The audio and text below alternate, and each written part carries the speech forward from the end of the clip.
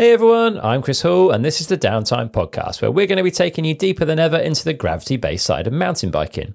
Before we get stuck into this week's episode, we've got an awesome offer for you from We Are One Composites. I've ridden We Are One Composites wheels for many years, and from the start I've been a huge fan of what they're doing and how they're doing it. The way that they've managed to strike a balance between wheels that are direct and really go where you put them, but don't have a punishing ride feel is super impressive. Not only do they ride amazingly, they're also incredibly robust. In around 6 years of using their wheels, I've broken one spoke in a freak accident where a rock flicked up and smashed into the wheel. Otherwise, they've stayed tight and true with literally no maintenance. They're also made with a huge amount of love and care at their HQ in Kamloops in Canada. This year we've been lucky to have their new convergence wheels for the Downtime Goes Downhill project across all three bikes, and I can confirm that We Are One have done it again. Impact strength is up an incredible 32%, meaning they're even more robust than before, yet they've managed to keep that winning We Are One ride feel. The team have been giving the wheels a hammer in over the last few months, and we've got no issues to report. For the month of August, We Are One are generously offering Downtime listeners 15% off all wheel sets, rims, and their package bar and stem. So whether you want their new convergence wheels, their still incredible Revolution wheels, or their package bar and stem, now is your time. You can get 15% off until the end of August 2023 by using the code DOWNTIMEAUGUST2023 at weareonecomposites.com. That's downtime with a capital D, no space, then August with a capital A, no space, followed by the number 2023 at weareonecomposites.com. Please note you must enter this code at the very final stage of the checkout process on the confirm order page. If you're enjoying the podcast, then there's a few things you can do. First and foremost, share the podcast. Maybe that's telling your friends about the show, recommending a specific episode to them that you think they're going to like, or sharing the episodes on your social media. If you find the podcast provides you with a bit of value, maybe you've learned something that's helped you with your riding or your fitness, maybe it's got you stoked to go riding or to come back from an injury, or maybe it's just a little something to pass the time when you can't be riding your bike, then it would be awesome if you're able to do a little something in return to help the podcast continue and improve by setting up a small regular donation via my Patreon over at patreon.com/Downtime Podcast. A big thank you to Brian Still, Ty Nguyen, and Duncan Somerville, who joined that list of lovely Patreons this week. Also, if you want to represent the podcast, then there's Downtime t-shirts, sweatshirts and hoodies available over at downtimepodcast.com/shop. If you want a little bit more downtime in your life, then you can join my newsletter, where I'll provide you with a bit of behind the scenes info on the podcast, interesting bits and pieces from around the mountain bike world, some mini reviews of products that I've been using and like, partner offers and more. You can do that over at downtimepodcast.com/newsletter. Otherwise, don't forget to follow the podcast to make sure you never miss an episode. You can do that by hitting that button in your podcast app right now, or there's buttons for all the major platforms over at downtimepodcast.com/follow. Don't forget, you can either listen to today's episode right here, or if you prefer to watch it, you can now do that over on my YouTube channel, which is youtube.com/@downtimepodcast. All the links for all of this stuff are in the show notes for this episode over on downtimepodcast.com. All right, we've heard from sports psychologists and professional coaches before on the podcast, and there's a lot to learn from them. Ciaran King, however, has taken a slightly different approach to optimizing performance by following a more business-style approach with his high-performance coaching. In this episode, we talk about the work that Ciaran has done with me to help me improve my own riding and life in general. Ciaran shares lots of actionable tips to help everyone be more confident, happy, focused and productive, and ultimately to ride better as a result. So, without further ado, here's Ciaran King. Ciaran King, welcome to the Downtime Podcast, man. We've sat and chatted a lot online through the work we've been doing together, which we'll talk about in a bit, but this is the first time we've met in person, so it's nice to see you face to face. Yeah, it's really cool. And it was so weird just hearing you then. I'm like, oh my God. I'm here, finally. Yeah. And you've been here all weekend. It was the Llangollen British Downhill this weekend, so you were exploring Llangollen's maybe not best tracks, unfortunately. It was a bit of a washout weekend with the weather, right? It was a bit of a washout weekend, yeah. So Saturday, I think I got 4 runs or 3 runs in. Whoa. I don't know why, but there's massive queues up top. Yeah. Don't really understand why, but yeah, then the weather came in on Saturday, so that kind of cancelled, because we had practice in the morning when we have seeding. So our seeding got cancelled, which is a bit of a shame, but understandable because it was pretty bad weather. Some lightning coming down pretty close. Yeah. And apparently they were saying they could see trees smoking nearby. Wow. Yeah, so I bet the marshals are scared. Yeah, that's fair. Yeah. I saw some. I came over to the race on Sunday, and saw a couple of bolts land pretty close to where everything was going on. So Yeah. for the best. Yeah. Cool. Well, before we get stuck into like the high performance coaching side of things, which is super interesting and a bit different, just give us a little bit of background. Like, how did you get into mountain biking in the first place? So I got into mountain biking, I guess when I was kind of 7-ish. Okay. Well, basically, I learned to ride a bike when I was 7. Did you? For some reason, I just didn't want to ride a bike when I was younger, which is really weird because my brothers loved it. Yeah. They used to race BMX. Okay. But I just thought I'd go around a BMX track on a scooter instead. Fair play. So it took me ages to get into biking. Yeah. And then, when I learned to ride a bike, we went to New Forest Okay. for a holiday and basically took our bikes and we were just riding around little trails, which wasn't mountain bike trails, but basically mountain biking. Yeah. And my oldest brother, he absolutely loved it, and so did we all. And then he found in a garage on the way home Mountain Bike magazine. Ah, nice. MBUK. Yeah, class. And he was just addicted to it. And because I was his little brother, I just wanted to do what he was doing. So we went to Cannock Chase with my family. Yeah. Mountain biking, like all of us. And it was the sickest day ever. Absolutely loved it. Amazing. So tired. I can't remember what bike I was on. But that time, that's when my brothers had Saracens and before Saracen became good. Yeah. And I have no idea what bike I was on. But that was it. So when we started riding at Cannock Chase, learning how to mountain bike, doing cross country trails. Yeah. Just, loving it. And, then just did that for a few years. And then for some reason, my mum decided that I was able to book a holiday. Uh-huh. So she said, go book a holiday. I said, okay. So I decided, let's go to Leger. Nice. And is this for the family you took this holiday? For the family. Yeah. So for my mum and my 2 brothers. Yeah. So the 4 of us. And I think I was 12, maybe 12 or 13. Yeah. So I went to Leger. And oh my God, it was an absolute dream. And that was the first time riding downhill. Okay. And I rented a Common Sail Supreme. I did a 24-inch one. Yeah, nice. Coolest bike ever. Absolutely loved it. And then my mum booked me on for a coaching day. Okay. With, I don't know his name, but he looked very similar to Damien Spagnoli. Oh yeah, okay, yeah. But I don't think he was, but he was a very, very good French rider. Yeah. And that day was just awesome because I wasn't very good and he just made me so much faster. And then in the afternoon I went to ride with my brothers and I was just almost keeping up with him. So good. Amazing. So you saw the benefit of coaching pretty early in your life, I guess. Yeah. And it really helped. I mean, we went home. My brother, Steph, he bought a Marin Quake. Yeah. And then he rode that and I was just on my hardtail still for a bit. And then he went to a season and I basically took his downhill bike. And do you remember a Marin Quake? Yeah. The little linkage. Yeah. And it was so heavy and I was too small for it. So I rode that twice and I was I'll do a downhill race because... Why not? Yeah. I've got a downhill bike. That's what you do. Yeah. And I really like the thought of racing. I really like sport, being competitive. So I'll go racing. And first race... I was looking at my results earlier. I got 26th out of 28th. Okay. At a mini downhill. Yeah. And I was 32 seconds off the win. Big margin on short track, right? Yeah, the track was 1 minute 20 and I did a 1 minute 52 something. Yeah. But for some reason I was still hooked. And then next few years, I just didn't really improve at all. I kept on just being pretty slow, but just loving it. And then... went back to Leger. Yeah. And that was, I went back to Leger. And then race after, I got 3rd at Pierce. No way. That's a huge step up. Yeah, huge step up. Yeah. What category were you? Were you in youth or junior? Or? Juvenile. Yeah. So 12 to 14. Oh, yeah. Okay, yeah. Or 13 to 14. 13 to 14. Yeah. And, it was a weird weekend because I remember, my first run, I had this massive crash because I had this earache. And it felt really weird. But then, luckily, because I had loads of bike time, I just got 3rd and was wow, that was awesome. So I was oh, sick, I'm actually quite good at this now. Yeah, I've improved overnight. Improved loads. Yeah. And then, the next year, first race of the season, got fifth, I think. That was the first time riding clips, and Okay. that felt amazing. Yeah.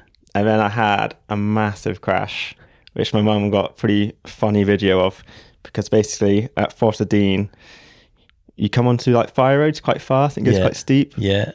And basically, I was actually riding so good, I was pretty stoked with it. But I just had this massive crash. I tucked my front wheel and just got catapulted onto fire road. Oh man. But straight to flat. Well, luckily, it was like a little downslope just before, and I just caught that. And so luckily, I just bruised myself, but yeah, that took a big whack of my confidence down. Mm-hmm. So then I was back to basically kind of square one. I was bad again for a little bit. Yeah. And then, yeah, I think I was pretty much bad for a long time. But you've worked your way up now into the elite ranks, right? Yeah, into elite ranks. You've come a long way from the back of the field at a young age, up a bit, back to the back of the field, and then like grown your way, I guess, up the field. Like, yeah, it's been a gradual growth, that's for sure. Yeah. But and kind of what helped me every time I got better was because I went away. So when I was old enough, I decided to move to Canada, because that's where my brother lives. Okay. I'm a lucky guy. Yeah. And they lived in Worcester for like 3 months, I think. And obviously, I just made my racing so much better, my riding, having a great time. And then got back, went to New Zealand. Awesome. That was, but sadly hurt myself, so didn't ride as much as I like to. But came back, started racing good. And that's when I moved up to expert. Mm-hmm. I had like 2 years in expert, and then got moved up to elite. Yeah. And then just being elite's hard. No way. Yeah, of course. Yeah, it's a stacked field, right? Any race in the UK. Yeah. So luckily just been working my way up through that. Lately hasn't been going too well due to injury, but you've had a concussion fairly recently and a few biggies, right? Yeah. So I've had a concussion since Riola. Yeah. So I just raced this weekend, and it was a bit of a nightmare because last weekend I went riding at Duffy. My last run, my symptoms came back. Okay, and you've been pretty good for a little while, right? You'd had a few weeks of feeling pretty normal again. Yeah, so what I was doing, British cycling has this protocol, well, most sports have the same protocol, that you just work your way up. So you first will do like a light workout, no symptoms, all good. And you move up to each stage. And I was at the last stage of going to ride downhill. So I was riding trail bikes. Yeah. And then obviously downhill is just so intense. Yeah, it's another kettle of fish in it on top of a trail bike ride. Yeah, definitely. And then, brought back symptoms. I was like, oh no. And then just went back home, relaxed, tried to do everything I could to help myself, but also had a bit of a head cold, which basically was like kind of masking it. Yeah. Or making me think it was symptoms. Yeah. So I came to this race literally having no idea if I could ride or not. Yeah. Because I had these head cold symptoms.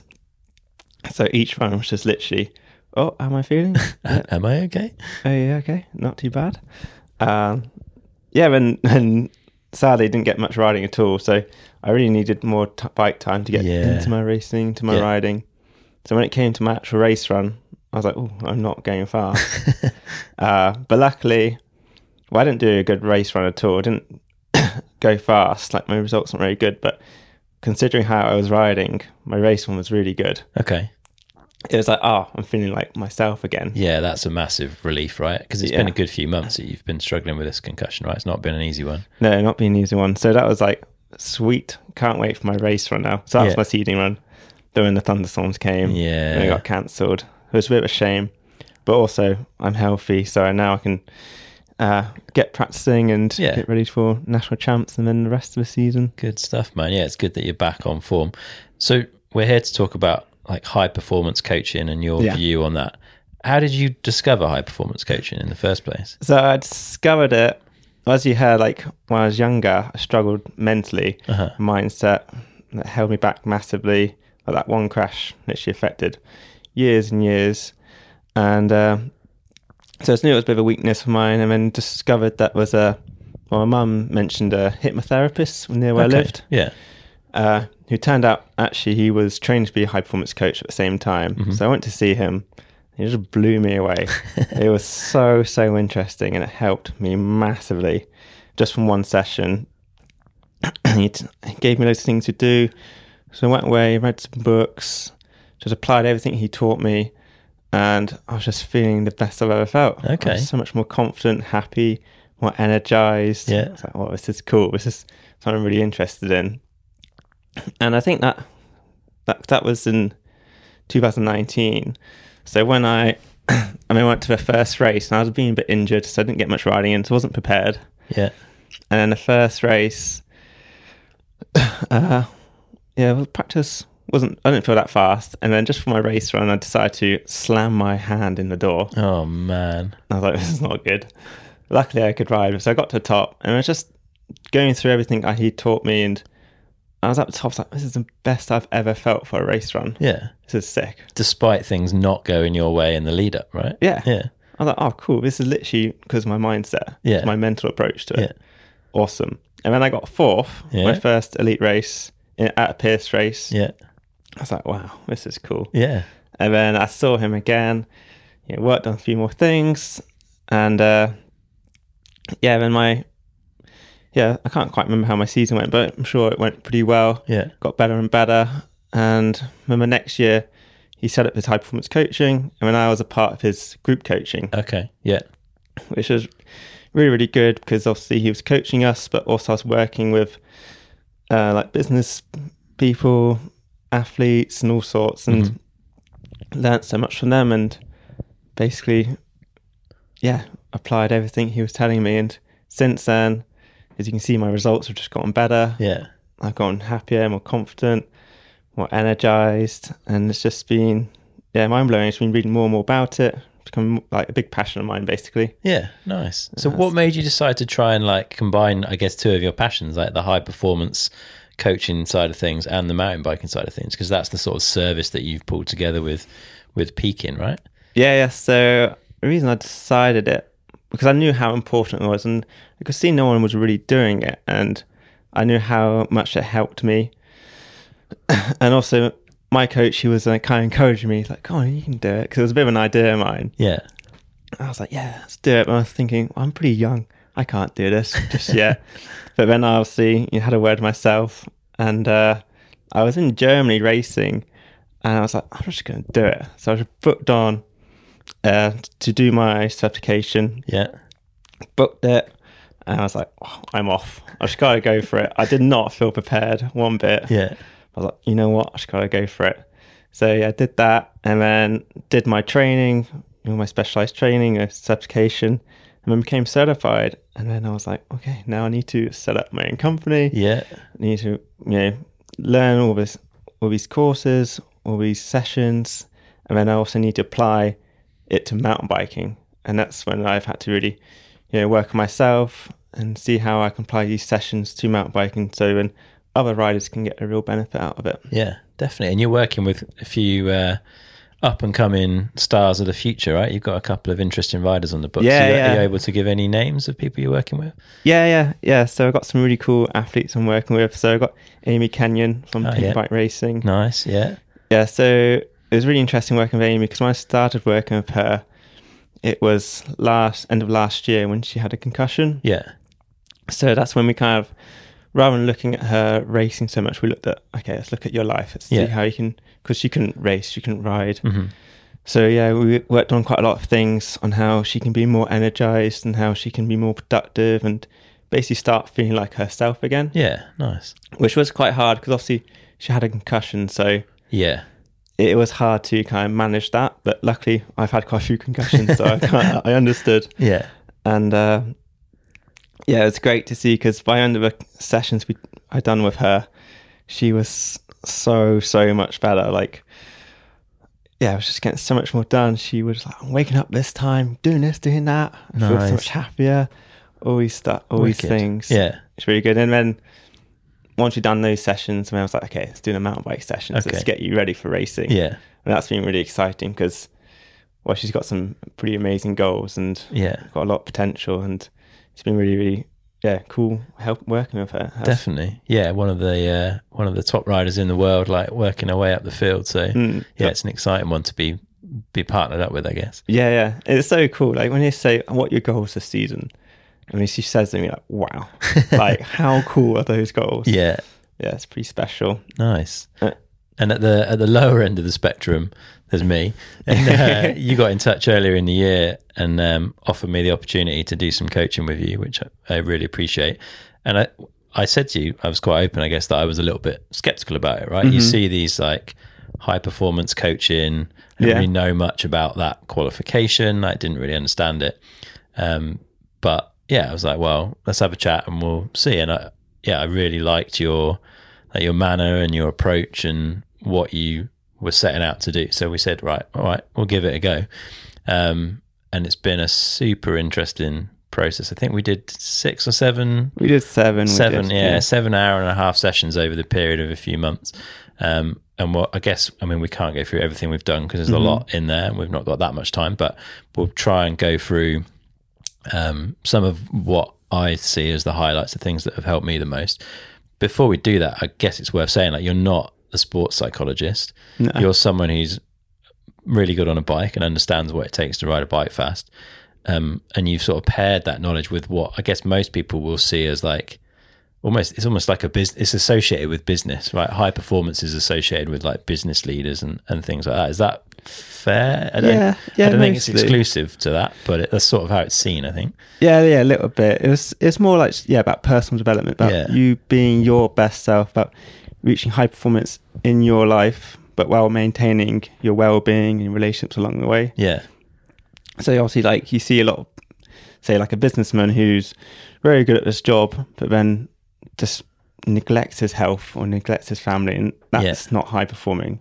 It's high achieving because you're achieving, at work, but you're not performing in all areas of your life. And at the end of the day, he's just not going to be very happy with himself or have a better life. So you look at everything. You don't just look at, so like the racing, it's not just about performing your best at a race, it's also performing best in your training, best at home, in your personal life, all these kind of things. Yeah, it's a much more rounded approach, I guess, which is nice, right? Ultimately, it looks for helping you be the best person you can on every minute of every day, which is a nice way to look at things.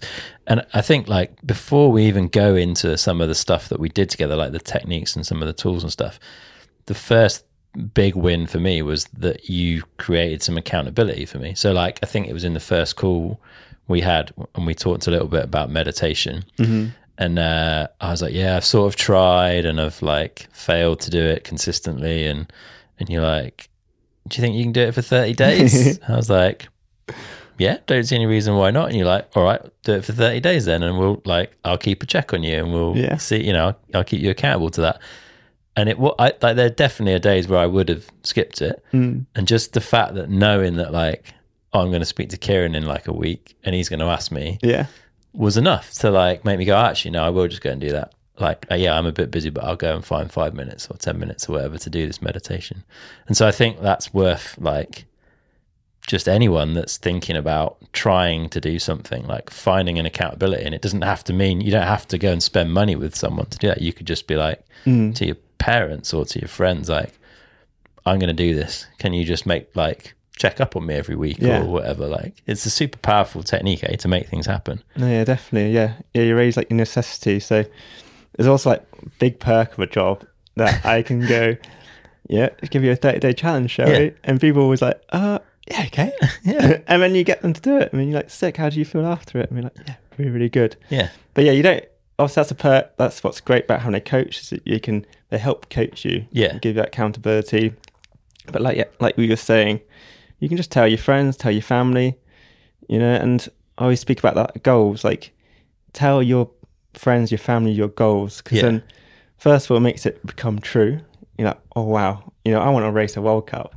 You tell your friends, your family, you're like, oh, this becomes a bit more real. Yeah. And also then here's a bit of accountability, because you're like, okay, now I need to work towards it. And also that family member or that friend, it might really help you. Yeah. So they know what you're trying to achieve, so they'll be willing to help you, hopefully. Definitely. Yeah, well, so goal setting, I think, was probably the first session that we kind of worked through, really. And it feels like that's a really important part of the process, right? I don't think you can skip that one. Like, you can't work towards something if you don't know what that something is. Yeah. Yeah, that's true. That's why we start with it. Yeah. And how did we go about, like, just talk us through, like, how people can think through the process and work out what it is they want to achieve. Because not everyone, if you say, what are your goals? Not everyone's straight away going to come back with answers, right? No, that's true. Yeah, a lot of people don't know their goals. And even people who do set goals, they really need to reflect on them. Yeah. Or like look at them every day. If every day you know what your goal is, okay, that's what I'm going to try and achieve today. That's really, really powerful. And yeah, like a few little tips. Just, I said like, okay, so what do I want to achieve? When you ask yourself that question, okay, what do I want to achieve? I want to achieve, say, racing at a World Cup or getting a top 5 or being happier. That is my goal. Yeah. So why is that your goal? I mean, you add a bit of meaning. Mm-hmm. As soon as you add a bit of meaning, you got a reason to go do it. Yeah. And that's so, so important to find out your why. And everyone has that. They just maybe can't articulate it, right? It's not like you haven't got a why, because you're getting up and you are doing something every day, and there has to be a reason for it. But trying to work out what that is and remind yourself of it regularly is super valuable, I think. Like, it gives you the energy and the drive to keep moving towards something and to deal with stuff when it gets harder or trickier. Mm-hmm. Yeah, understanding your why is so important. So like, if you struggle to go to the gym, I don't want to go to the gym today. I mean, just go, well, why do I want to go to the gym? Oh yeah, because I want to get better at riding my bike. I want to get stronger. I want to get fitter. And this is going to really work towards my end goal. Yeah. I mean, as soon as you say that to yourself, you're like, oh yeah, I know exactly why I want to go to the gym. Yeah. Bit more motivated. You have a reason why you need to go. Yeah. And then you'll go do it. Definitely. Yeah. So goal setting is pretty important. And also, I guess, keeping those goals like within reach, achievable. Like, there's no point, like 11-year-old me, just swung my leg over a mountain bike for the first time and having to go, I'm going to go to a World Cup. Like, it's a nice aspiration, but it's not really a sensible goal, I think. Like, the goal needs to be something that you can actually tangibly work towards over a relatively sensible period of time. Is that fair? Yeah, definitely. Yeah, so we often set like a 3 month goal, three goals in 3 months. Okay. That you want to achieve. Because obviously that's actionable. It's only in 12 weeks away. Yeah. And obviously they're not going to be the biggest of goals, and you need to have goals that are achievable. Yeah. So, obviously big goals are great to have in the future, but you need goals on the way. So like stepping stones. Yeah. And they build confidence. Because you have that one big goal, it's going to be a long journey to get there. So you need these little goals. Yes. Help you get there. You need those wins. You need to be able to say like, yeah, okay, I did that in 3 months. I got from here to here. Mm-hmm. Yeah. And most important thing is when you have those wins is to celebrate them. Okay. A lot of people don't celebrate their wins. Yeah, you need to be really kind to yourself, really, nice to yourself, really cheer yourself on. Yeah. You do need to be the biggest cheerleader, because like when working with you, you tell me, oh, I've done this today. I'm like, that's sick. Well done. Yeah. But like, and obviously that's nice for you, but I still don't know exactly what you've gone through. Yeah, true.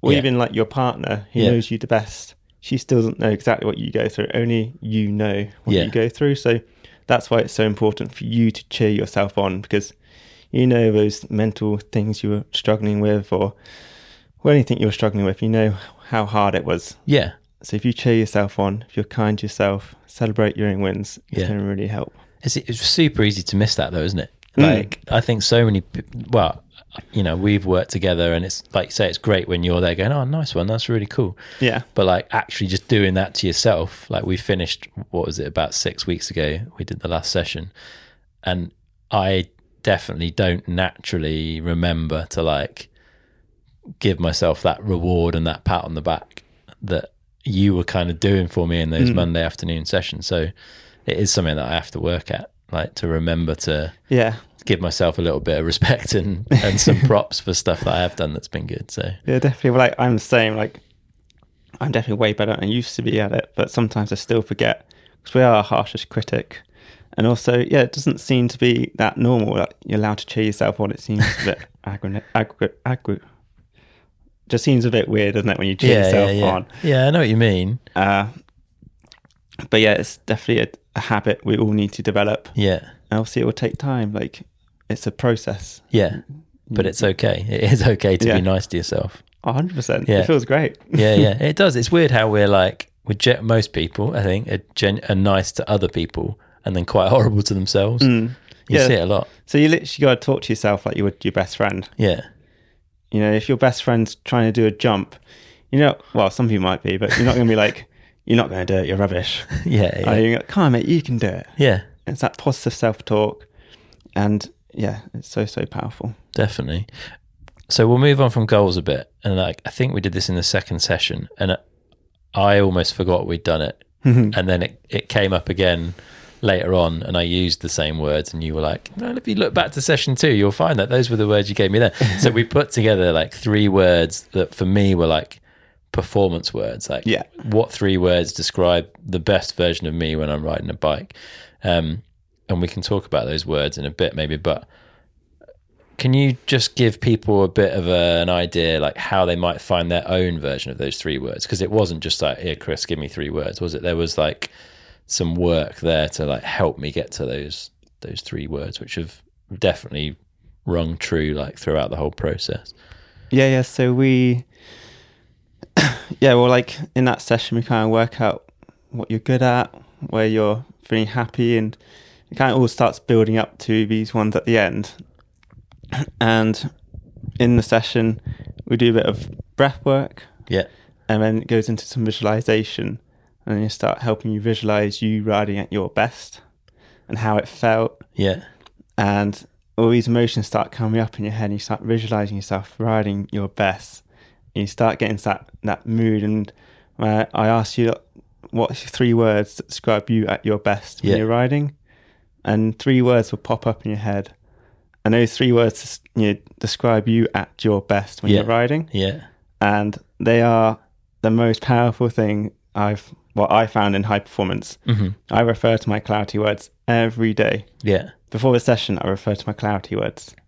And in the session, like Chris just talking about the performance words, which is, specific to racing. But we also have your clarity words for your best self. So that's how you treat yourself every day in day-to-day life, and also your social words. So how you treat others. Yes. Yeah, we had those 3 sets of 3 words basically. But it was I mean, they're all very useful and relevant, but it was the riding ones that I definitely remember we sort of came back to without me really remembering that's what we'd written down.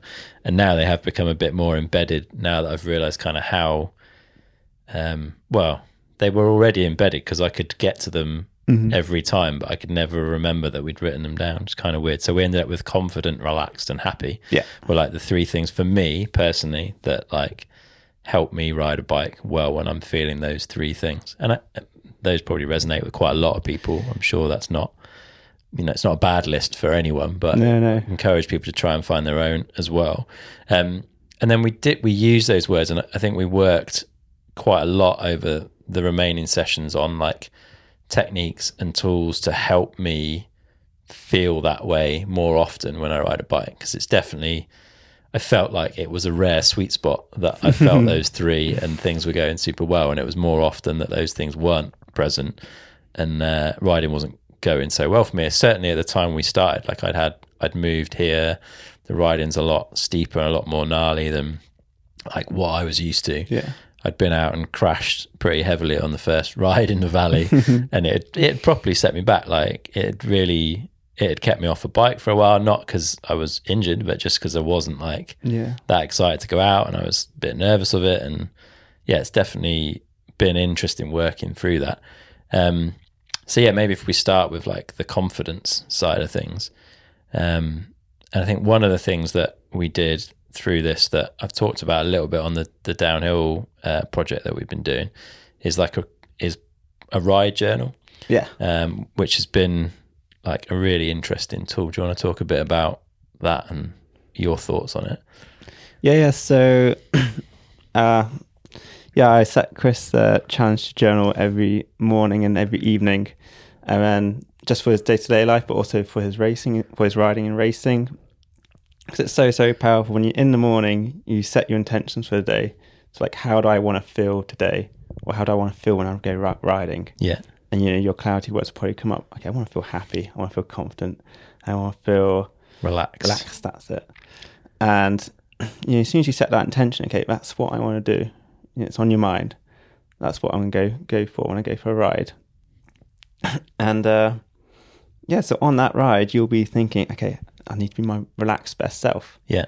I need to be confident. Okay, how do I find confidence? Okay, I reflect back on all the cool things I've done. Yeah. How can I be happy? Oh yeah, stop moaning. Yeah. Let's have fun. Let's see all the cool things that I'm doing right now. Yeah. Let's try and find the positives. Try and get excited about my ride. Yeah. And all these things. Yeah. Yeah, we did. There was a really useful piece in there. We talked a bit in one of the sessions about, like, I'll often get to the bottom of a run and the first thing I'd do would be like, well, that didn't go very well. I messed that up. And you were like, well, let's kind of flip that on its head. Let's get to the bottom of the run and think about what you did do well, because that's really like what's going to help you here. And actually knowing, so I created my own sort of riding based journal with like every time I went riding, I'd set some intentions for the ride, and it varied depending on what I was up to. But I always knew that when I came back from the ride, I was going to have to write down 3 things that I'd done particularly well on that day. And that really helped me personally, like while I was out on the ride, remember to reflect on what I was doing well, because I knew I'd have to write it down when I got home. And that was super powerful, because you get to the bottom of the run and you're like, oh, sick, those really steep turns. Like I really committed to them that time. Like I pushed in and I was off the brakes, and that felt really good. And then you just get a bit more like stoked and you're like, okay, sweet, let's go again. And then we'll like, let's go a bit harder or whatever. And it totally changes your mindset in a ride. Because no doubt, like I made mistakes, like I'd have overshot a turn or like, over braked or whatever. But I just sort of forgot about that, because ultimately it doesn't really matter, does it? We ride to enjoy ourselves most of the time. So it's the bits that were good that we should be like taking away with us. Yeah, for sure. And so I noticed for a lot of riders and myself that after a run, it'd always be negative, because you always find the mistakes, and that's what we focus on first. And like I realized it wasn't productive, wasn't helpful. Yeah. Because I was just making myself feel bad, and I was totally forgetting about all the good things I've done. I was like, okay, let's try and make this productive. Let's try and make this actually going to help me. So I started saying, okay, 3 things I did well on that run. I nailed that corner, did that jump good. Yeah. My braking was really good in the whole trail. And okay, let's focus on what I didn't do very well. Okay, yeah, I did screw up those corners. But because I focused on the positives, all of a sudden I felt a bit more confident. Yeah. I'm in a good mindset. So then I can apply a growth mindset to those negatives. Yeah, I can grow from them. Because if you focus on those negatives first, you'll realize you don't really learn from them. You just moan about them. Yeah. Because you're like, why did I make that mistake?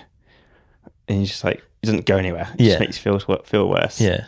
So developing this habit, I found it really helpful, and taught it to you and teach it to my other athletes, and they find it really beneficial. Yeah. And like you said, with your journaling, you have your 3 positives of a day of the ride. And the reason that works really well for you, because we discovered that you're very analytical. Yeah. And that really helps with your confidence. Yeah. So, okay, so let's apply that to areas you're not feeling so confident in. So, you reflect on your past ride every time now, don't you? So, And having that, like, I'm also quite evidence-based. Yeah. Because we talked about, like, how can you get more confident in your ability? Like, how can you start to believe that you do know how to ride a bike? And I was like, well, I don't think I can just talk myself into that. Like, I need to create some evidence. And that journal has become like that form of evidence for me, because I can look back and be like, oh yeah, I did that ride, that was really good, or I did this, or hit that feature, or whatever. And it's definitely it's changed my I always feel that like the term growth mindset sounds really cheesy, but I completely understand why it's a phrase that makes sense, because it is like, I do feel like I'm approaching riding now like more wanting to grow and improve than like almost suffering my inner monologue of like, we did that bad or whatever. Like, I'm kind of going out hungry with like, okay, well, we got that done last time. Like, what should we go and try and do this time? Like, and that's been super good fun. Definitely, definitely helped. Yeah, how much enjoyable is it? If you're after a ride, you go, oh, I did this, did that well. Okay, so what can I do better next time? Yeah. Rather than going, that was rubbish. Why am I rubbish at those corners? Yeah. And you go up to the next run, you make the same mistake because you haven't learnt from that mistake, because you just reflected on it negatively. And it's not enjoyable. Yeah. Like, remember, we ride because we enjoy it.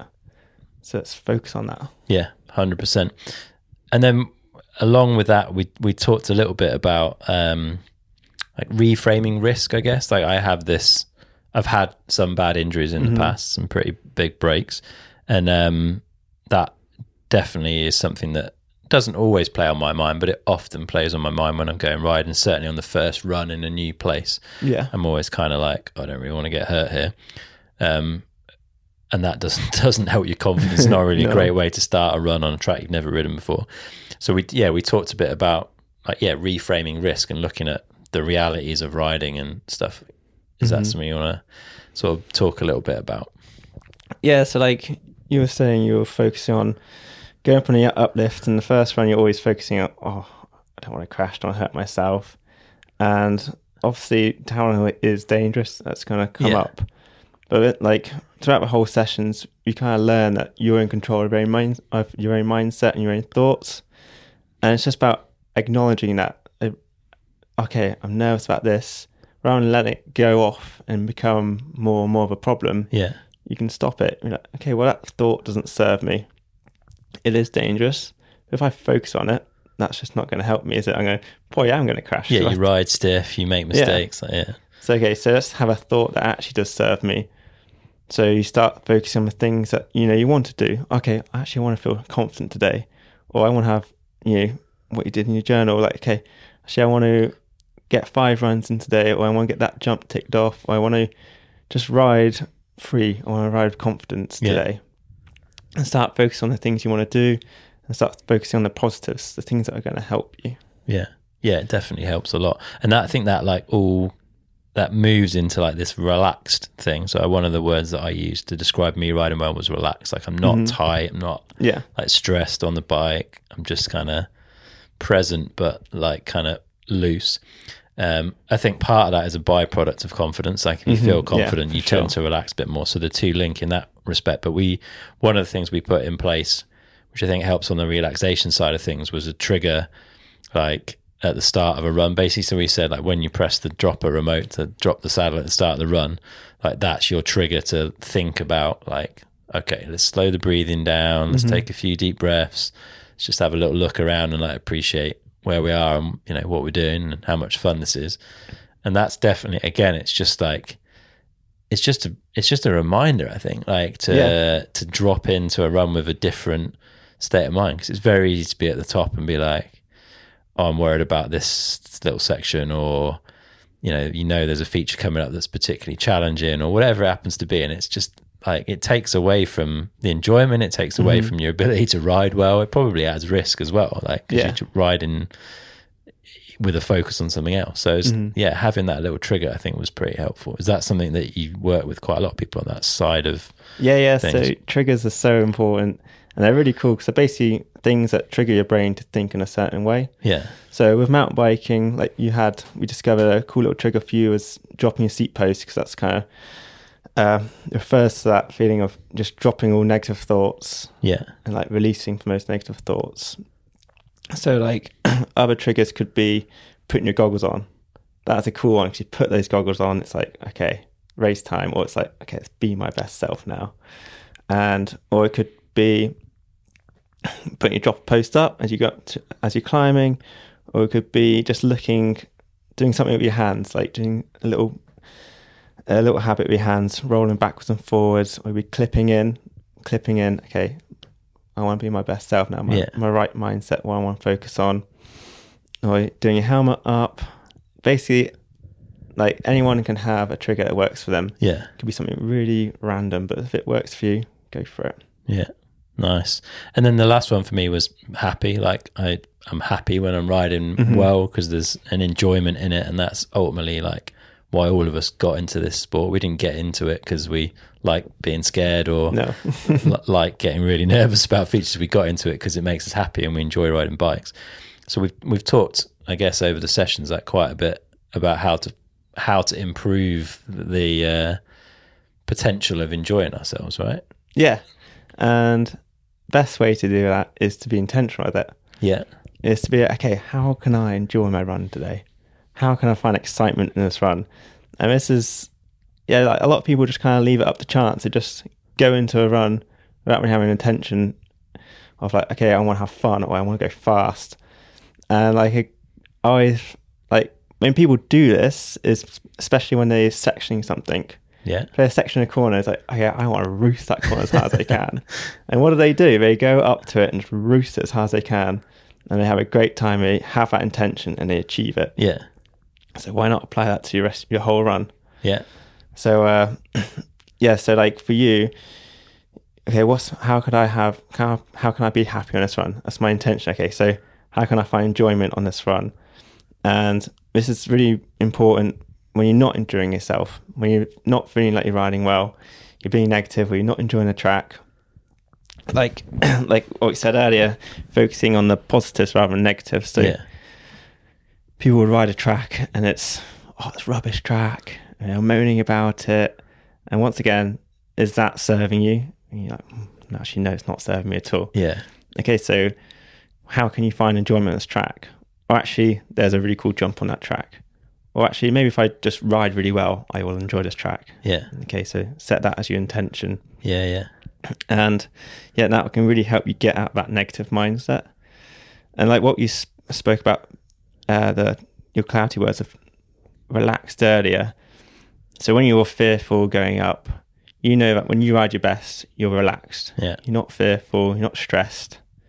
So don't let that affect you. So you have things in place to help you, and it all depends on the person, but everyone has different little routines, little processes to help them feel more confident and to release from that stress, that fear, so they can be their clarity words or just ride how they want to ride. Yeah, definitely. And like having an intention when you set off to have fun on a run is really cool, because you're like thinking about maybe little jazzy lines you could take here and there, or like some little, I don't know, bank you could shred up, or like a little jump you could do something goofy on, or whatever. And it doesn't take much. And you hear some of the best riders in the world say they like to try and find something early in the run that they know they can like have a bit of fun on, or make a bit of shape on, or whatever, that just gets them into a good feel for the run. So it's not just like for average riders like me. It's like it's a technique that even some of the best in the world employ to get into a run pretty quickly. Yeah, I remember Charlie Hatton talking about it with you. I'm pretty sure it's with you. He was saying, I think that's what thing he found most helpful with, is that he decided to start setting his intention for each run. So what do I want to get out of this run? Basically, so that, if you want to improve your mountain biking, okay, on this run, I want to improve my braking. So that's your intention. I'm going to focus on braking. And that's my focus. So you go on that intention, okay, I'm just going to work on my braking. And if you screw up a jump, that doesn't matter, because your intention's on the braking. Yeah. And then you work on that skill.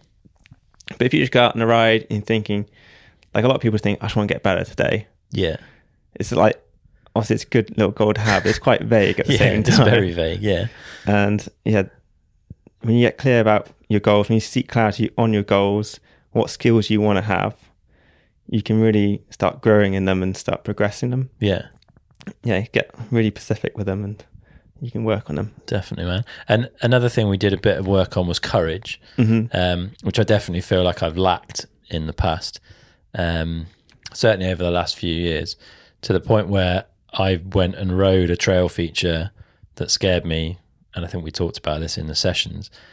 And it wasn't until after I'd ridden that feature and felt that adrenaline rush of doing something that I was nervous of, I realised like literally how many years it had been since I'd ridden something that scared me. And I think, that's often a question from people for like sports psychologists and all this kind of stuff. Like, how do I, challenge myself? How do I have the courage to push my limits? And you had like, quite a nice sort of few steps to work through that, of like having a process which involved like breathing or visualization or whatever, some almost distraction techniques to like help you kind of get back to why you're there and the present moment. And then that rationalization, like what could actually go wrong here? Like, what's the evidence do I have that this is actually going to be an issue? Like, have I seen other people ride? Does it look okay? Like all this kind of stuff. Can you talk us through a little bit those like steps to conquering some of that fear and and riding with a bit more courage. Yeah, so like 3 steps. So like you said, you had your process, so you can like boss the fear.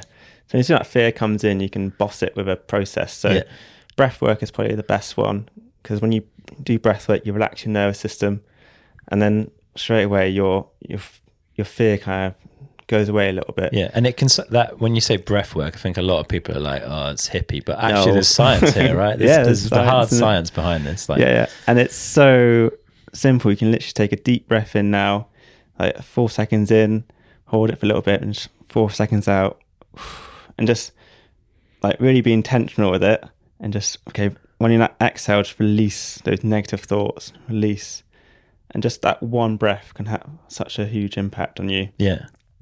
So yeah, when you notice that fear comes in, you can just do a bit of breath work, breathe in, breathe out, and like Amy, I remember she discovered that she naturally did that. Okay. It was on one of the road gaps at Leger. She it was cool because it's kind of become her thing now. Relax and go. So it's just relax, deep breath in, and then go. And that's become her like a little mantra, little nice go-to process. Yeah. So yeah, breathwork's one, or it could be visualization. So for me, I quite often, if I want to do a line or something, I find it quite natural that I'll just think of negatives. Yeah. You'll see it go wrong. Go wrong, and then I'm just like boss it with some visualization of me actually doing it right. Yeah. Or a funny little thing I do is when a negative thought comes in, I just breathe out my nose, as in I'm breathing out that negative thought. Okay. So I go, and then I replace it with a positive thought. So it could be, oh, I'm going to crash on this jump, and no, I'm going to do it really well. Yeah. Because I believe in my ability and all this kind of stuff. Yeah. So that's kind of like the process. And then you have distract yourself. So like you said, you bring yourself back to that present moment. So you might be thinking about that line down the track, and you're getting a bit fearful about it. And you're like, okay, let's just distract myself from it. Let's bring myself back to the present moment.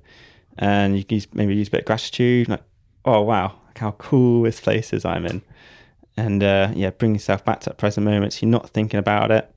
Or a thing you found worked for you was just to, rather than think about it, you distract yourself by just doing it. Yeah, just get on with it. Yeah, or just, if you're watching something, just remove yourself from it. Yeah.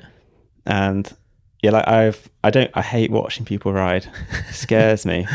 Yeah, you were saying if there's a section of track that's like causing issues, you don't like to stop there because you know you're going to see people crash on it. Yeah. So, well, sadly, I do have to stop to look to work up the lines. Yeah. But yeah, I give myself a little time limit and just really try to be neutral in my thinking. So if I see someone crash, they've crashed, doesn't mean I'm going to crash. Yeah. But yeah, that takes some work. That's what, yeah. And then, so that's distraction. That's really important for performance. So performance anxiety, to distract yourself, that can really help. So I remember Josh Bryson, he would always talk about, he'd always just have a laugh. And you see like people, having a laugh, it just helps them distract themselves from those nerves. Yeah, you see like Amory and Thibaut doing it at the top of World Cups, like just messing about in front of the camera and stuff. Like I'm sure part of that just helps them forget what it is they've got coming up. Right? Yeah, definitely. Yeah. And then, if you've got your process, distract yourself and rationalize. And we discovered this is what you probably prefer the most because, like you said, you like evidence. So you can rationalize it. So if you're scared about doing a jump, you can go, well, let's look at the evidence. Yeah. Actually, I've done jumps this big, or jumping bigger, or I've done every jump up to this size, done them well. Yeah. I was nervous back then, overcame that fear. I got stronger, I got better. Yeah. So why not? Can't I apply this to this jump? Yeah, definitely. Yeah, and because that's a really hard thing to do because when you're looking at a jump, it's very hard to be rational. Yeah, for sure. That fear response is in. Yeah. And that's when, maybe if you're walking a track or you're riding with someone, ask someone what they think about it because you might hear their different perspective. Yeah. And if you don't have someone with you, just ask yourself, okay, so how can I look at this in a different perspective? Yeah. And then that will hopefully show you the answer. For sure, yeah. And it was cool to for me to overcome that, like I say, and go back and ride something that scared me, like to get that buzz and that feeling and to realise that I'd missed it for so long was cool. Like it was good that you kind of unlocked that for me and got me back to being able to just push a little bit. Doesn't mean I'm taking any more risk than normal. It just means I'm thinking about that risk differently to a point that enables me to actually go and execute on a few things. Like I'm not going crazy. I'm not going to race hardline. No. You know what I mean? But it's just like stuff that in my heart of hearts I knew I could ride, but wasn't for various reasons. I'm now doing, and that's it's a really nice way to feel. That belief in your ability, because you rationalised it. You had this evidence to prove to yourself, I can do this. Yeah. Well, yeah. Even if I can't, I'm going to try. Yeah. Because I've been in this kind of situation before. I'm sure I can work it out. Definitely, man. Yeah, so thanks for that. That was cool. One of the sessions we looked at, which I think a lot of people sort of, again, associate with like in a business and work context, is productivity. And I think actually it's a massive barrier for a lot of people. Like it might be stopping them from riding or stopping them from training. Yeah. Like actually being productive and having a high performance approach in that can like free up time to do some more of the stuff that you love and maybe less of the stuff that you don't, or at least getting the stuff you don't love done quicker. So yeah, I wanted to pick up maybe on a few of the things that I thought were pretty interesting from that. One of the things that was really simple but actually quite effective was the way that you start your day. Like I will generally like get up and check email or social or whatever, and you were like no, because you're straight away, you're like at the beck and call of other people, you're responding to others instead of doing what you need to be doing. So that was a cool thing. Like just don't like leave that, even if it's for the first half hour of the day, like go get some stuff done that you want to get done. That was really cool. So powerful. Yeah, if you can't prioritize yourself at the start of the day, you're not going to prioritize yourself the rest of the day. So set that intention. Okay, this morning I'll wake up, I'm just going to do stuff for myself. I'm not going to look at my phone. I'm actually going to do stuff for myself. I'm going to do some good habits. I'm going to have a nice breakfast, some nice coffee, maybe do some meditation or go for a run, do some exercise, or work on something I want to work on and get those things done. And straight away you'll feel pretty damn good about yourself. Yeah. Definitely. It definitely helps. Yeah, it does change the way you approach the rest of the day for sure. And then just being a bit more planned in my day as well. Like we had this conversation. I felt like there were days where I I felt like I'd not done anything. Yeah. Like I felt like I'd had a really easy day, done everything I'd wanted to do, like maybe fitted in some like actual yoga-y flexibility stuff, which is always the thing that I end up dropping and not doing. And it just came from actually planning my day and putting down, right, these are the things I'm going to do. These are the slots of time that I'm going to do them in. And it just seemed to make a massive difference. It's not complicated. No, it's so obvious, but like I never do it. And it was a real big eye opener of that. Yeah. Yeah. Well, probably the reason why you didn't do it, because you just didn't realize how important it was for you to perform your best, to have a nice day. And yeah, like earlier I said, when you understand your why, you'll be more willing to go do it. Yeah. So just simply ask yourself, what do I want to achieve today? Like 3 things, just 3 things I want to achieve today. I must achieve these 3 things today. And you can also ask, okay, how do I want to feel today? That's so important. Yeah. Imagine you in the morning go, okay, how do I want to feel today? I want to feel happy. I want to have fun. I want to feel focused. I want to be productive. Yeah. You're setting that intention and you go out to that day, that being on your mind, being on your mental dashboard. Yeah. That's how I want to be today. So important. And then also a good one to ask is also, what could be a struggle today? Because quite often there'll be a struggle in your day. And you can see it coming as well. Like you generally know what's going to be the crux of the day, I guess. Yeah, so you don't know how you're going to be. So when you ask yourself in the morning, you're in a good mindset because you're not panicked or fearful at that time. So, and you ask yourself, so what can be a struggle today and how can my best self deal with it? Yeah. And you set yourself a little plan. So when you get to that thing, you're like, oh yeah, I deal with it in a calm, relaxed manner. Yeah. You're expecting it and you know how you want to approach it. Yeah. Yeah. And obviously, this is a question. So in my sessions, I also give them a race day planner or a riding / race day planner. And this is one of my questions. So what could be a struggle today? Or, so what was mine on the weekend? What could be a struggle of mine today? It was just because obviously my concussion was a bit unknown. Yeah. So I said, I'm just going to take it run by run. I'm going to be relaxed. I'm going to not push myself too hard. And also I'm going to think neutrally. So I'm not going to think emotionally. I'm going to think neutrally. So, so I give myself the best chance, because it'd be so easy for me to get in that race mindset and be having a banging headache and be like, screw it, I'm going for it. Yeah. But obviously it's dangerous, because if I crashed with a concussion, it's not good at all. For sure. Yeah. You've got to be sensible with all of this stuff. Another one of the things that you mentioned in that whole productivity piece was 50-minute blocks, like breaking your day down, again, which has some science behind it. Yeah. So 50 minutes and then a 10-minute, well, it's up to you really, but 50-minute block and then a 5 to 10 minute rest. Mm-hmm. So it's 50 minutes, you're going to work hard, no distractions, and you just go, okay, I'm going to work on this. I'm going to work on doing this product I really want to do. And then as soon as that 50 minutes up, just release. So you do release meditation, and don't worry, it's not super complicated. It's just literally some deep breaths again. On every exhale, just go release, and you're releasing all negative thoughts, all stress, all tension throughout your day. And then you go, okay, what's my intention now? How do I want to work for the next 50 minutes? Okay, I want to do this. I'm going to be productive. I'm going to be focused. Yeah. Or it doesn't have to be about work, it can also be about training. Okay, I'm going to go training now. What is my intention? I'm going to train hard. I'm going to not be distracted. I'm going to put all my effort in. And then at the end of it, I'm going to be pretty proud of myself. And I'm going to give myself some loving for it. Some high fives. Yeah, definitely, man. Definitely.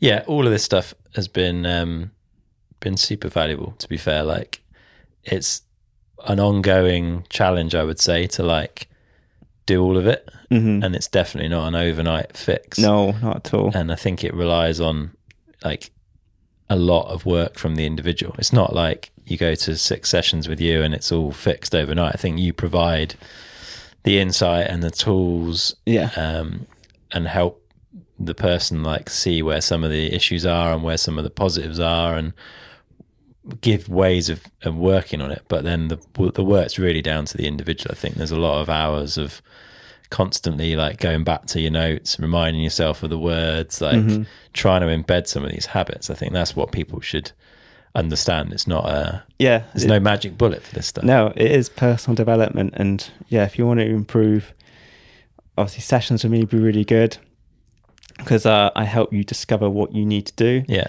And if you are struggling, I help guide you a little bit, but it's mostly about what works for you, because what works for me doesn't always work for you. So help you discover, and it's about decision making. So I might tell you, do this for the next 30 days, or how can you action this? And people are like, I could, how can I action this goal? Okay, I'm going to do this. And then it's about performance improvement. So when you start seeing performance improvement, and then it's about when it turns into better living. So when it's just applying it to all your life. Definitely. And when it becomes easier when you see those improvements, right? When you have a week where you're like, I got so much done and it felt easy, or like I rode really well and I really enjoyed it. Yeah. Got a buzz from it, like got excited about hitting stuff or whatever.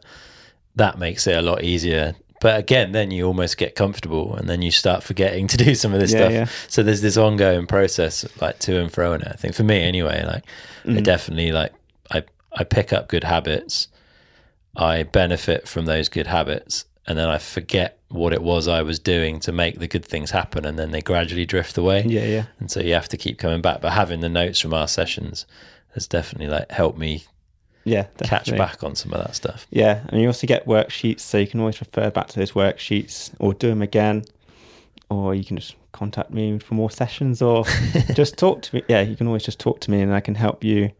But what I'm trying to coach is like high performance living. Like it's about how you can apply this to your racing, to your riding, all parts of your life, and how you can take it on to everything. It's it's like kind of like a way of life. It's 100%. It's not like ultimately it was focused around riding and hinges around riding for me, but it's way bigger than that. Like it's a way to live kind of happier, more effective, more fulfilled, I think, which is like surely everyone's kind of key for that, right? Well, so that's what my sessions are. They're designed for mountain bikers. So that's what to focus on, because you want to be riding your best, or you want to be performing your best at the races. So that's what the focus is. Yeah. But it's come from sessions about performing in all areas of your life. Yeah. And there's a lot of key aspects which just come up in all aspects of life, all aspects of sport, all aspects of business. And I've just applied all that to my own knowledge of racing and my own knowledge of high performance. And applied it to these 6 sessions. Nice. Are you enjoying doing it? Oh, it's awesome. I absolutely love it. Like, it's so cool. Like, when you tell me, oh, I've done this today, I'm feeling so much better. Like, it puts such a big smile on my face. Or like my other riders, so like Archie Townsend, Alfie Hemming, Will Savory, Lewis Carr.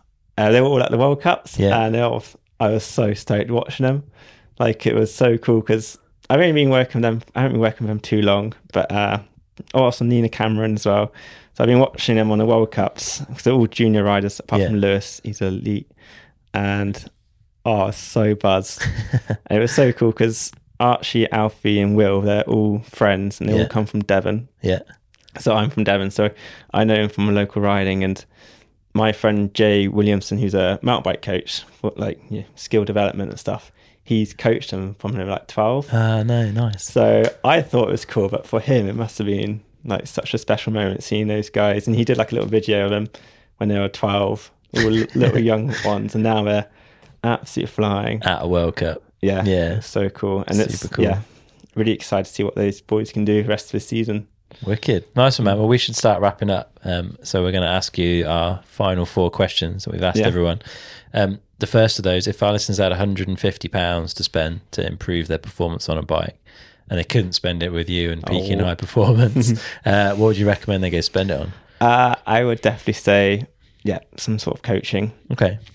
100%. I found it really beneficial for my riding. Yeah. And I'm wanting to get some skills coaching again, because I can always get better. Oh, 100%. Yeah, you never complete. Even Amri Piron can get better. Yeah. Or Greg Minnar, they all can get better. Definitely. So that's definitely that, I think.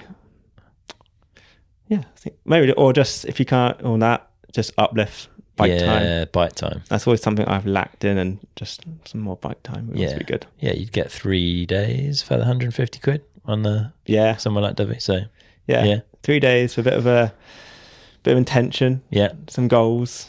You can go a long way. Definitely, man. All right, next one. If you could wind back the clock and sit down with yourself, age 16, what advice would you give him? Oh, I reckon I would tell myself to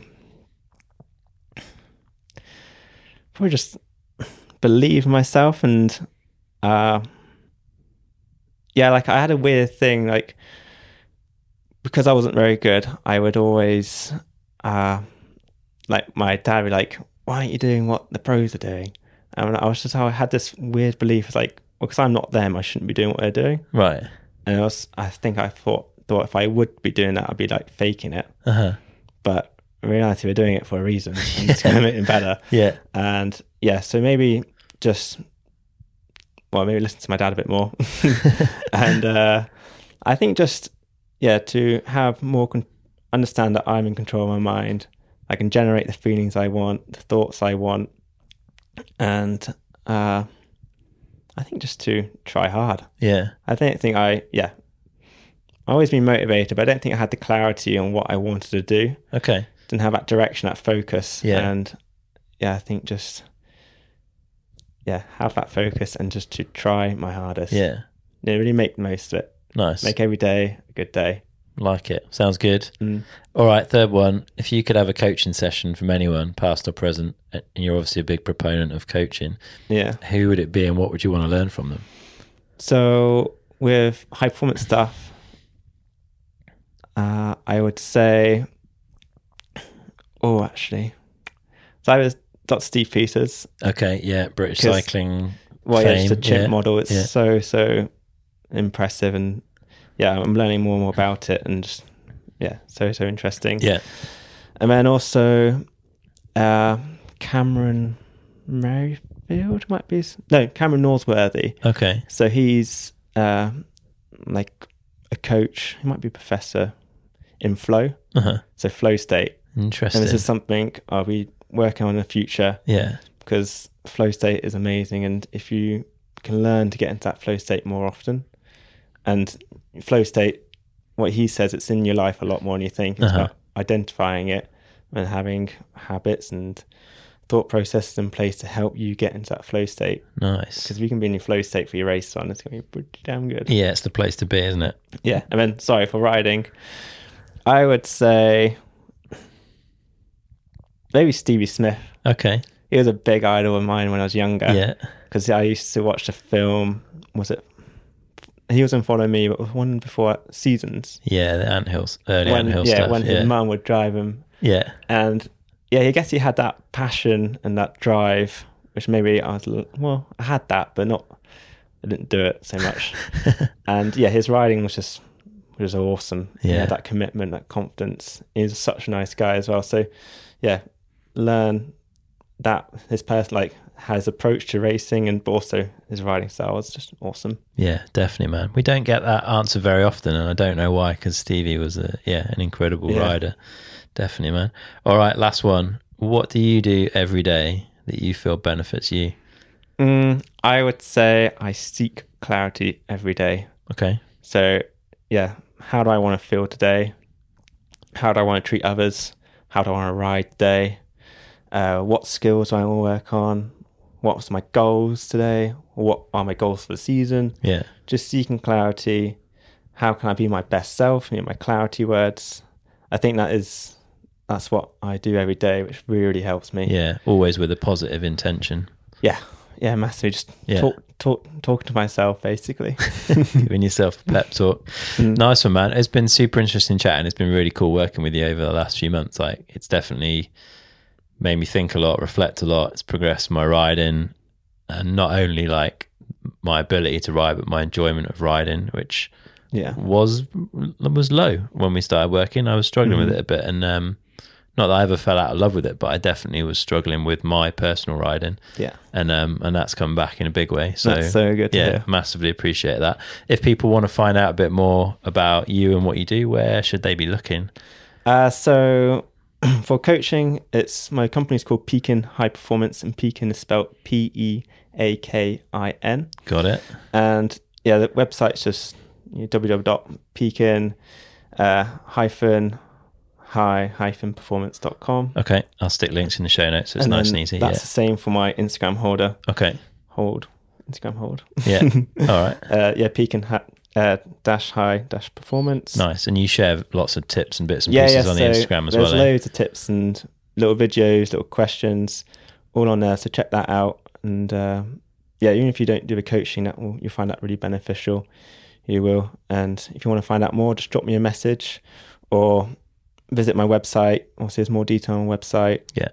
And then obviously my own racing, my name's just Ciaran King. It's spelled Ciaran. I think my Instagram holder is Ciaran King 12. Okay. And you can find out all about my racing and see how I get on, really. Nice one, man. Well, I hope the rest of the season goes well. I hope that concussion stays away and you stay healthy for the rest of the year. I'll be keeping an eye, and I'll see you at National Champs in a couple of weeks as well. We'll both be racing together. No, that'd be good. Yeah. Hopefully my concussion will stay away. Hoping to get some good training in from now onwards. And you'll see me. I'll be in. If anyone coming to the next race, I have a little poster board for Peakin High Performance one, and also my main sponsor's Works. So you'll see my big Works Hydro Shot gazebo. Nice. And if I'm in there, I might either wash my bike or I'm in there. Talking about high performance. So cool. Come pop by. It'd be good to see you guys. Good stuff. Nice one, man. Well, it's been a pleasure chatting, and we'll see you out on the racetrack in a few weeks. Yeah, awesome. Nice we'll do some laps together. Good stuff. Cheers, mate. Cheers. All right, that's it for this episode with Ciaran. I really hope you've enjoyed it. A massive thanks to We Are One Composites for supporting this episode. We Are One are generously offering Downtime listeners 15% off all wheel sets, rims, and their depackaged bar and stem for the month of August. So whether you want their new Convergence wheels, their still very awesome Revolution wheels, or the depackaged bar and stem, now is your chance.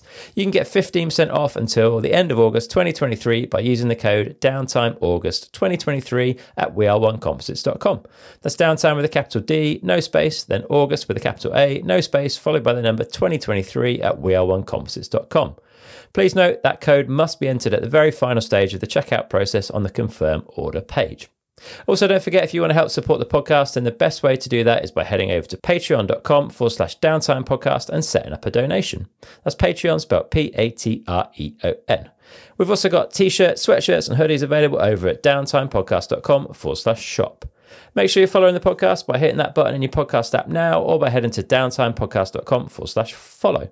And you can also get a bit of extra downtime by signing up to our newsletter at downtimepodcast.com/newsletter. All right, that's it for today. We're going to have another awesome episode coming up really soon. But until next time, get out and ride.